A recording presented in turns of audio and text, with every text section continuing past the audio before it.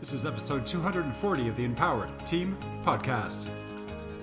Welcome to the Empowered Team Podcast, where we explore how to optimize your performance in career, sport, and life. And now your host, executive coach, and life strategist, Kari Schneider.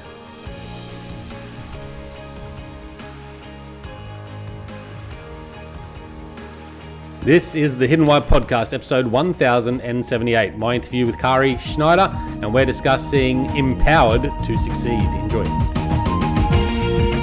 Hi, Kari. Welcome to the Hidden Why Podcast. Great to have you here today. Well, thank you. It's great to be here. Whereabouts are you in the world? I am in sort of Eastern Canada. I'm about an hour and a half from Toronto, but not all the way to Eastern Canada, since, like your country, ours is a very big country. Sort of Eastern Canada. Okay, I like it. Sort of on the east side of Canada. Not central, not western, not full eastern, but sort of east side of Canada. Okay, and you've got a bit of a backstory. So you're currently a life coach, got a podcast that you're running, work with helping other people live their best lives, I suppose. But you come from a professional coaching background, don't you? Yes. Yeah. And currently I love to help people reach their high performance, whatever that looks like, in companies and consulting. But ultimately I came from a background in strength and conditioning at the highest level of sport. So in Canada, we have what's called a Canadian Sport Institute. We have a number of those across the country, similar to the Australian Sport Institute, but we have a number of them in Canada.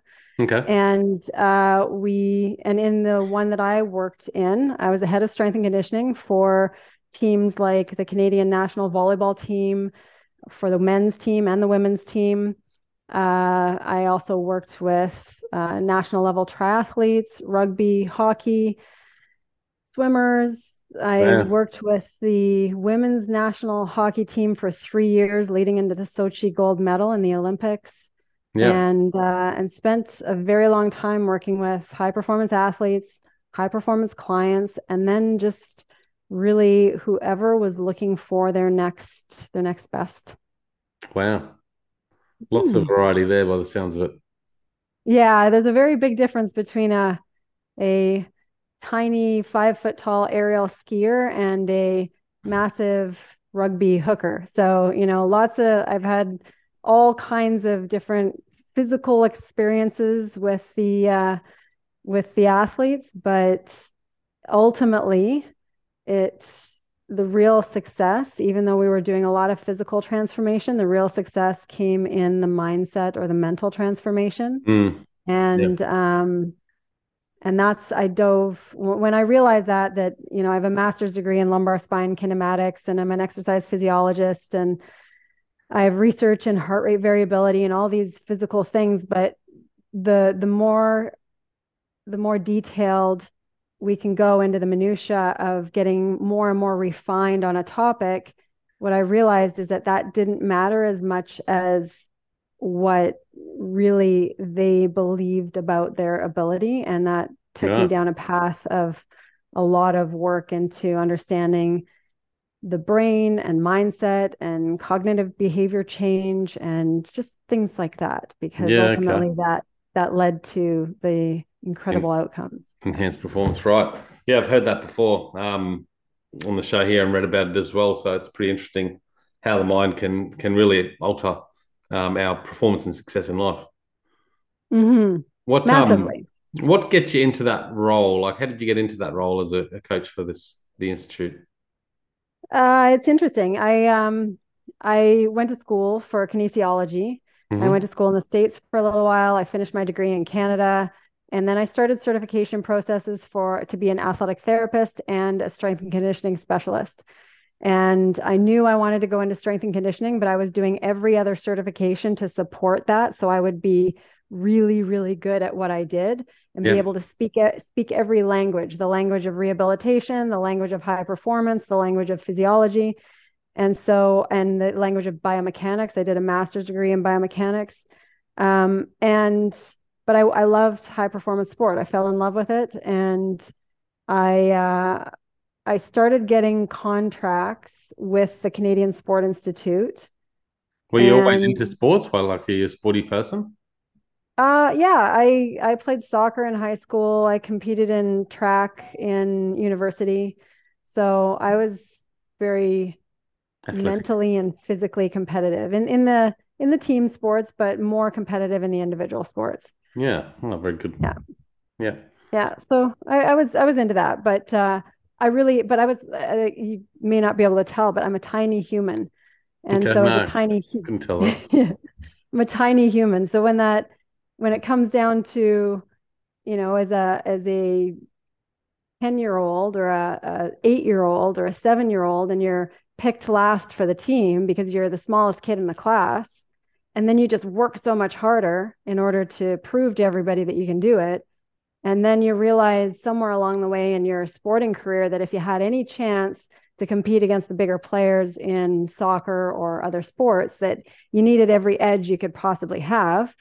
And that's me. I'm the one that got into the weight room by the time I was 15, 16 years old, because if I wanted to be able to hold my own being such a small person, then I had to have every edge I could. And that was how I got into the gym. And the other big thing is that, and this is something that I don't know how much your listeners or your guests share upon, but it's one of those things that I was a kid who was looking for that love from my father. And I saw my father watch every single sport that existed for hours on end on TV.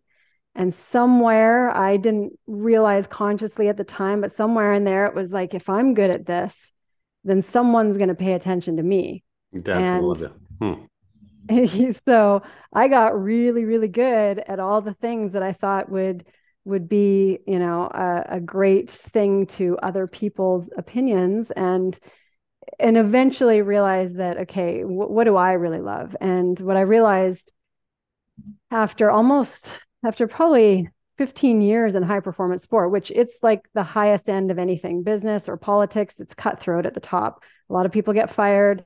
There's a lot of turnover. Um, there's a lot of pain and heartbreak, especially in sport when people are getting cut. Yeah. But what I realize is that although I've always loved physicality and sports and athletics and outdoors, I was more in love. I fell way more in love with the transformation that had to happen for that person to get to their next level. And that transformation was so much more than physical. It was mental, it was emotional, it was intellectual. And even though my role in the sport was the physical and the physiological and the strength and conditioning, all that power side of things, I realized that if I wanted that out of them, then I had to make sure that I was right in here with them too. Okay. And that they had every bit of trust, every bit of confidence in me, in themselves. And so it's that transformational journey and that I really fell in love with. And You transitioned along the way from physical sort of coach to more entire. well, Excuse me. what happened was um, our Canadian Sport Institute had some facilities that got flooded, and we were Hmm. in a position where we had zero. We didn't have the infrastructure and the gym space for our athletes to train for the upcoming Olympic qualifier. And so I thought I'd be all crazy. As a single mom, I opened my own facility. I opened a 6,000 square foot facility in the end of 2005, 2006.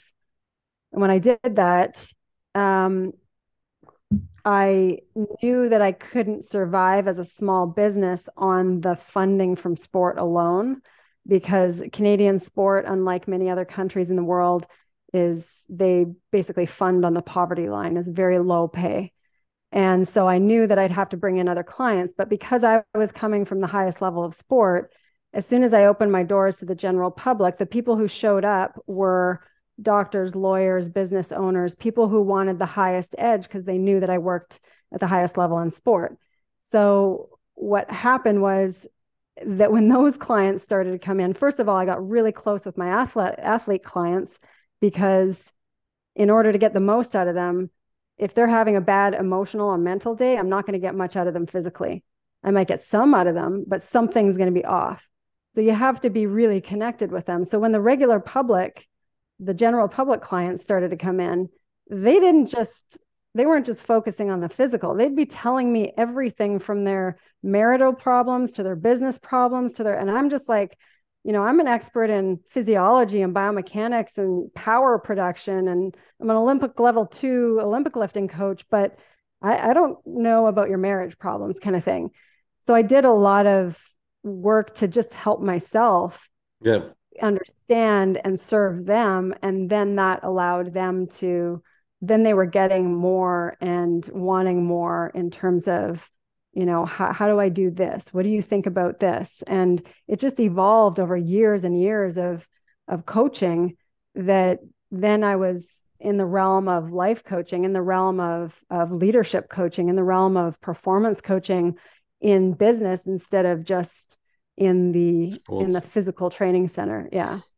How long have you been doing this for now? Sounds like you got some years of experience. Yeah. I started working with the Canadian Sport Institute in 2001. And prior to that, I'd already been doing things like personal training and that kind of thing for probably 4 years before that. So I've been doing this for a long time. Yeah. So almost 25 years. You got the experience. In terms of some sort of coaching. Yeah. High performance in whether it's sports or just in life in general. And now you sort of focus really on that life coaching. Is that right? Is you're just helping individuals with their performance, or do you work in companies as well? So I consult for businesses in the specialty of leadership development and culture creation. Right. So typically I'm working with the CEO and whatever other leaders that support the CEO. So it might be the chief financial officer, operations director, whatever their leadership team is, their senior leadership team. So I'm working with them on the leadership skills. That might be communication skills. It might be building rapport. It might be trust building. It might be difficult conversations. So those are the things that I consult for in businesses, and culture creation too, that happens along that line, because they can end up being pitted against each other, even though they're supposed to all be a team. One department is upset with the next department, and they're seeing each other as opponents instead of a team. So culture creation, leadership development in the consulting realm. And then when it comes to private clients, I take on a handful of those, but not very many, because it takes up a fair bit of time. So I will work with one-on-one, and they're usually business owners of some sort. Actually, every single one of my clients, my individual clients, are business owners. And then we also run because I want availability of world-class coaching to general public. So I made a really reasonably priced group coaching membership, and we bring world-class coaching to that entire group so that they can have the same skills that someone would have in the one-on-one environment, and have some of the similar coaching that someone would have in a one-on-one environment, but it's in a group environment and it's priced much less. And we have various topics that come up each month that we stick with for themes that are the ones that people want to know about. It's the, how do I deal with my relationships, my feelings, my difficult conversations, all of those things. Yeah, no, fantastic. And then bring in the health side of things too, because if that area isn't being focused on in some realm or another, it's going to affect everything else in life. Yeah, 100%. So with, I guess, performance coaching or life coaching, what is most important, or where do you start with people in this field? Because obviously it's going from everything to their relationship, to their health, to their business. Mm-hmm. How can you narrow in and focus on, what we need to do to get started in self-improvement? There's a few key questions on the intake forms that I give every time, and they're questions like, what would you like to see happen? What would be your primary goal in the next 3 months? Mm-hmm. Another one would be one in the next 3 years. What do you look for? What are you looking for the next 3 years? Yeah. And then there's ratings in all of those key categories of life. So whether it's relationships or career or personal health and all of those things. And then they rate where they are in those things and where they want to improve the most. And then I'm also asking how they respond the best. So for instance, I have one client who I can be hard on, really hard on, because that's what he wants. That's what he needs in order to really wake up and see what's going on for him. Whereas there's other clients that need a lot of Nurturing. acknowledgement, nurturing, support, and then they'll take that next step because they feel like they're safe, they feel like they're supported, whereas others want to kick in the pants. And so some of my intake forms flesh that out along with an initial consult. And that initial consult or discovery call is key because I won't work with everybody. There's businesses that I don't want to work with. There's individuals that I don't want to work with. And unless I think that I'm a great fit for them and they're a great fit for me, then I'm not going to work with them. And that's an important part of it because me loving to work with that human or that business is part of what gets their best out of the process because I'm lit up and giving my best. Yeah. So it ends up being a great win, and it takes me out of scenarios I've been in my life that led to burnout, led to me doing everything for everyone else instead of meeting my own needs. So there's a lot that I've experienced personally that contribute to how I can offer the experiential side of coaching versus just the tried and true methodologies of coaching. Okay. With I guess human to human interactions, are you able to identify what sort of aspects of their life are needing the most focus? Obviously, you talk about strength and conditioning and that sort of thing, but beyond that, how do you tap into the deep side? They know. They'll come. So people will come. Let's say a client comes in and they want support. They want health coaching, and they want support with their business. So business decisions. And that's all they've asked for. And then as we get to know each other better, every single session, I'm asking about what their wins are. Every single session, I'm asking what the key emphasis is. And I always send a form ahead of time that asks just a couple key questions so I know what's been going on in case we haven't touched base in between the time that we've spoken. Yeah. So I already know what's going on before I go in. But even though they'll say one thing, there's typically something else that's there that they may be blind to, and it might be the quality of their relationship with their spouse. It might be the disconnection with their children. It might be, and like it or not, whether it's a business owner or a CEO running a company, those little things going on behind the scenes, even though they think that this is the problem in the company, when something's a problem with their family life or their home life, it impairs their ability to deal with the thing that they are trying to accomplish in the business. And they're not as clear, they're not as focused, they're not as much of their high performance self or their best self. Okay. So if you're, obviously dealing with a lot of people, but what are some commonalities that you find that most people with a simple change could really help improve their performance in life and business? I'm assuming there's a few things you come across. You talked about health before, obviously. One of the big ones is because the demographic I tend to attract are people who are achievers. They tend to be overachievers. They want to do a lot. They're striving for more. Yep. So those are the people I tend to attract. Knowing them, then sleep is often an issue. Right. And so if big topic at the moment, isn't it, sleep? Yeah. If they can get that dialed in with some key actions, then that makes a huge difference. It makes a difference in their mood. It makes a difference in their clarity. It makes a difference in their ability to have energy throughout the day. It makes a huge difference in everything. It's pervasive across all areas of life. So what is good sleep? Great question. Well, as you know, I've got a research background, so I like the techie stuff. This is an Oura ring. This is a Garmin watch. Yeah. How's that Oura ring go? The Oura ring is fantastic for monitoring sleep. So it's really good for monitoring recovery. It's not a great tool for monitoring, say, training for performance, but it's a great tool in monitoring recovery. So and whether someone's tracking this or not, but these metrics are available, these tools are available now, and they're miles better than they used to be, say 10 years ago, 15 years ago. So I would find out how many hours. I would find out whether they're waking up, whether they're falling asleep well, whether they're waking up without being groggy. Find out how much they're getting up in the night if they are. And then something like this would tell the more detailed metrics, like how much deep sleep are they getting?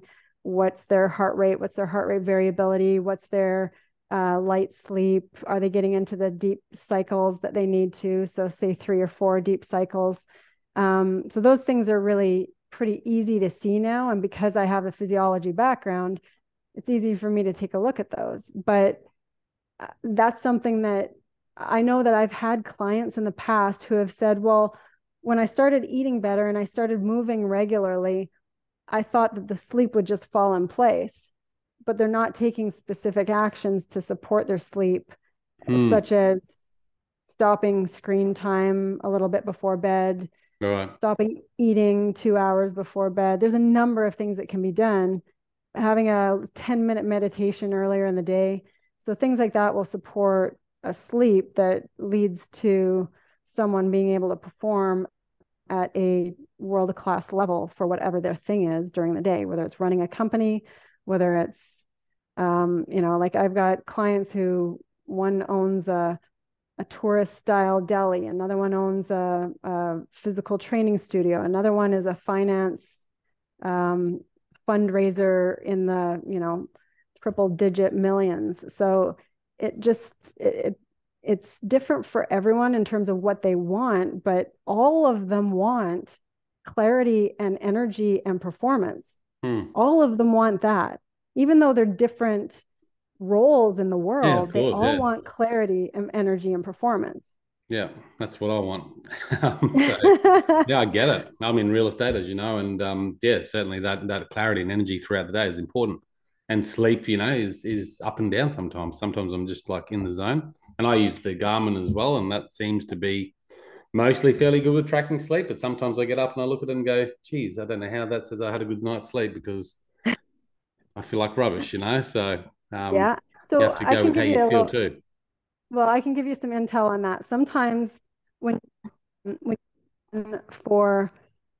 you've gone for a few days with a really crummy sleep and you're finding a way to plug through, you're feeling good enough, you still have enough energy, and then you finally get a good night's sleep, and maybe it's a solid 8 hours, maybe it shows some good deep cycles, maybe it even gives you a score of saying like you are recovered, this was awesome. But then you have what's called sleep inertia. So you come out of that sleep and you feel really groggy because you've gotten into some deeper zones that you haven't gotten into for a few days. So that's where you can play the mental game of going, okay, I know I'm a bit groggy and feeling a bit sluggish right now, but it's just because my body, everything slowed down the way it needed to in order to get that deep sleep that I needed to. And I promise you, if that's what happened, then later that day or the next day, you're going to feel like you truly are recovered and you're back on track. Yeah, okay. Oh, that makes sense. Yeah, because that's happened a few times actually, and it's probably exactly after that scenario.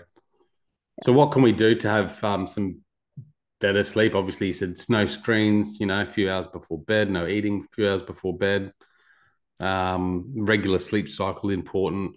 How much sleep should we have? Is it 7 hours? Is it 9? It's between 7 and 9. So it depends on activity levels. It depends on age of life. As people get older, they need just a little bit less usually, but not much less. And then, what often happens is that people are, they got into Netflix and they're staying up too late and they had some wine and they're finding they're in a pattern of having a glass of wine, watching a bunch of Netflix, and they're not going to bed until midnight, 1 a.m., and they want to go to bed around 10 p.m.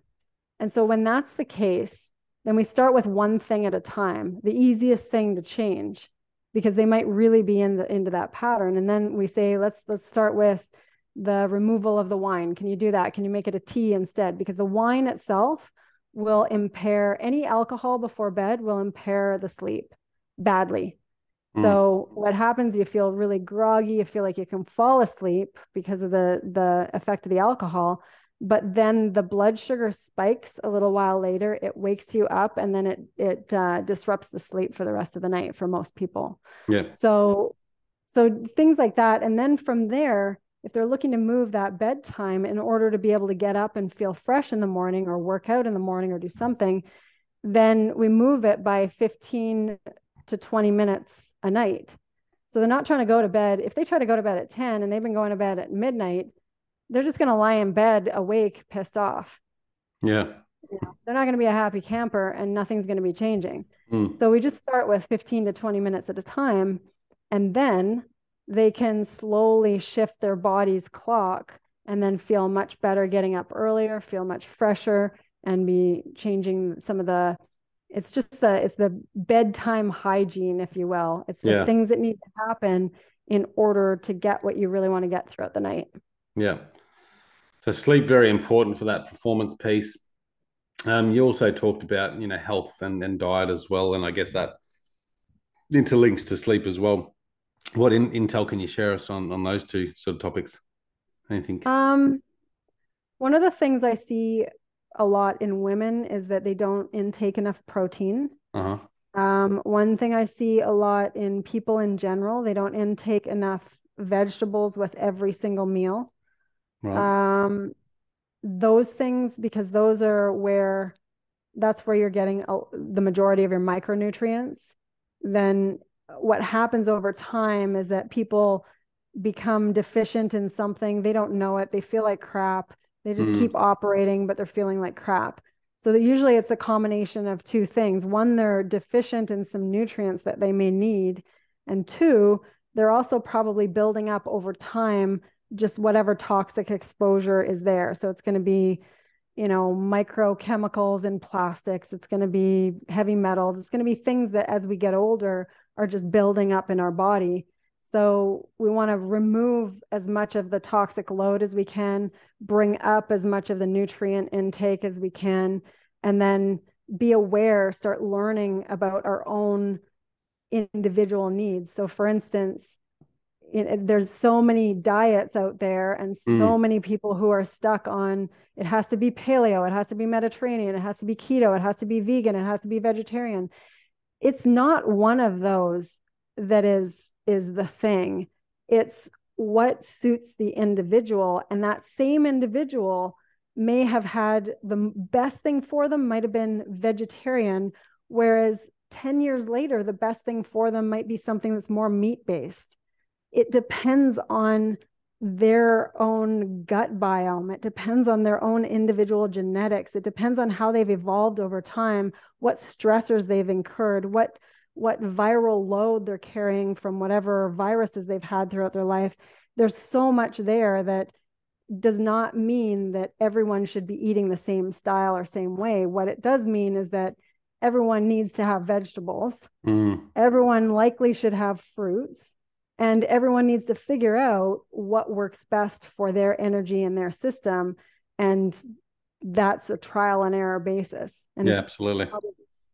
So most people don't want to look at that unless they have a health scare. They have a health scare and then they're going to revamp everything. And if they didn't have that health scare, then they probably will go on with their favorites and not ignore that they're not good for them. Yeah, maybe not experiments enough. I've found that, just by interviewing people like yourself on the podcast, and people are vegans or paleo or whatever, and they're pushing that sort of agenda. So I go down that route and try it out. And you find that balance of what works for me and what makes me feel the best. Not always good at it, I'll tell you, but you can find that out through trial and error. And I think that's the best approach. Yes. Yeah. And the thing is that even if vegan or vegetarian or paleo or whatever doesn't work for you, guaranteed you learned something from it, and guaranteed you pulled something new out of that whole experience. Like my husband and I did, we did 12 months. So this is my brilliant idea at the time. I don't know what I was thinking, but I decided to do 12 months of 30-day challenges. And we would do meditating for every day for a month. And this is where we tried vegan for the first time for a full month. I'd eaten vegan here and there before just to try it out.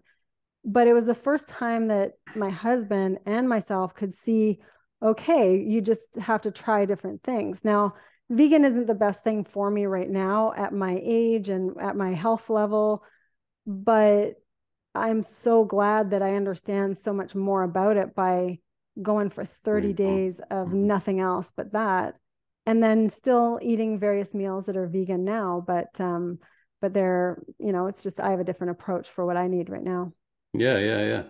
It's good to see you've got a partner that's driven as much as you to do their challenges each month. That proximity of people around you makes such a huge difference. And I've seen so many times how hard it can be for a client or a friend if they're endeavoring to do something and their partner isn't on board. And that makes it so much harder for them because they're around someone who isn't supporting that same thing. And they may not be saying anything that's against it, but it's so much easier to make big changes when there's somebody who you're either doing it with or they're cheering you on or anything like that. So yeah, it can 100%. be. Yeah. Yeah. The How do you proximity deal with makes that situation? Because you must have people that you come across that, are very goal driven and their partners, not nasty or anything, but just totally opposite, not driven, not connected, not on the same path.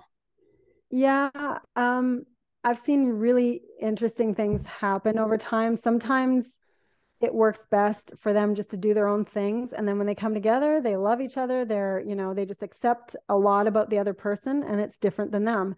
And that's a mindset that I admire so much because I typically have a mindset that I want us to be on the same page.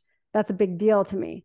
But for the partners that can go, okay, what you do your thing, I'll do mine. And when we come together, we just adore the differences that we have. We adore each other. That's I think an admirable thing. But there are some couples that truly need the support from the other person because one person might be responsible for making the meals, one person might be responsible for the grocery shopping. And so then sometimes they may feel sabotaged if they've verbally said, I need these things or not these things, but then they keep showing up in the house, then it puts a challenge on, do they even bring it up? Do they ignore it? They're struggling with it, so it can be challenging. 100%. Yeah, I know the feeling. What around mindset? So just touching on this final topic, what are your thoughts around mindset and what can we do to help improve our mindset? Is to practice becoming aware of the thoughts that are coming up.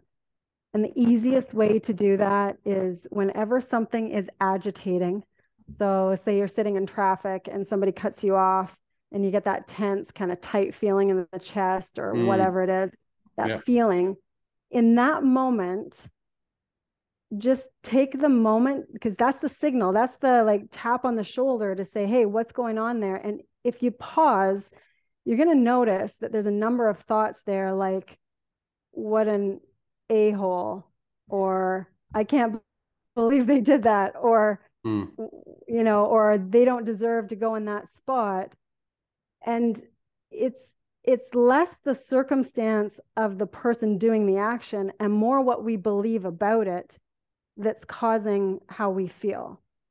And so when we start to realize that everything that happens, everything, it doesn't matter whether it's the weather, whether it's, somebody's birthday party, it's what we think about it that's bringing our experience of our own life. If I think that if I think that person's birthday party is the worst thing ever because that person doesn't deserve to celebrate their birthday party, I'm going to feel pretty crummy. But it's not the birthday party that's making me feel crummy. It's my thoughts about it. And so when we can practice catching those thoughts, then we can then decide which ones do I want to believe, because our brain is going to throw us so many thoughts. It's going to throw us so many thoughts that have nothing to do with anything that we want in the world. They're just a whole bunch. It's like popcorn, just pop, pop, pop, pop, pop, pop, pop. There's 60 to 80,000 thoughts per day are happening from our brain. But the majority of them are on repeat. The majority of them are negative or past programming. and they're not necessarily something that we want to honor or believe. And so if we realize that and then just start listening to, oh, do I really want to think that thought? Is that going to serve how I want to show up today? Is that going to serve who I want to be tomorrow? Is that going to serve me as my future self? I don't know. And then the question becomes, if we look at what we identify with, all it is that if we think a thought over and over and over again, it becomes a belief. Yeah.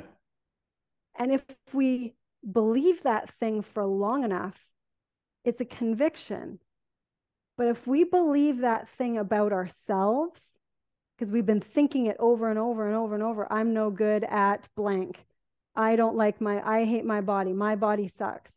I can't do it. But if we think it over and over and over again, and it's a belief, and we believe it about ourselves, it becomes an identity. And when we're looking to truly change and evolve in a direction that we want to go, it's unpacking some of those things so we're not in our own way for what we really want. Yeah. That's the work. Totally. That's the work. So, Harry, thank you for coming on the show. You've got a website here called theempowered.ca. Is that right? Correct. Yes. Yep. So people can jump on there. You've got the podcast there, I can see. Can people reach you through that, through your channels? If they want to chat? You can go, our podcast is the Empowered Team Podcast, and then we're on Instagram as well. And that's _MPRWD. And people can reach out in whatever way. And if there's any way we can support you in your endeavor to get great information out to support people's lives, then let us know. That's awesome. Guys, check it out. I'll put the links in the show notes at thehiddenwhy.com so you can connect with Kari and learn more on the podcast as well. Thank you, Kari, for coming on the show today. If you enjoy listening to the Empowered Team podcast, you'll love being on the Empowered Team. The Empowered Team is our group coaching and accountability program where we provide the tools, skills, and community for you to grow your self-mastery as a leader and optimize your results alongside other leaders. The Empowered Team runs year-round. To learn more about our leadership consulting for business and our Empowered Team group coaching, head to www.theempowered.ca/empowered-learn-more.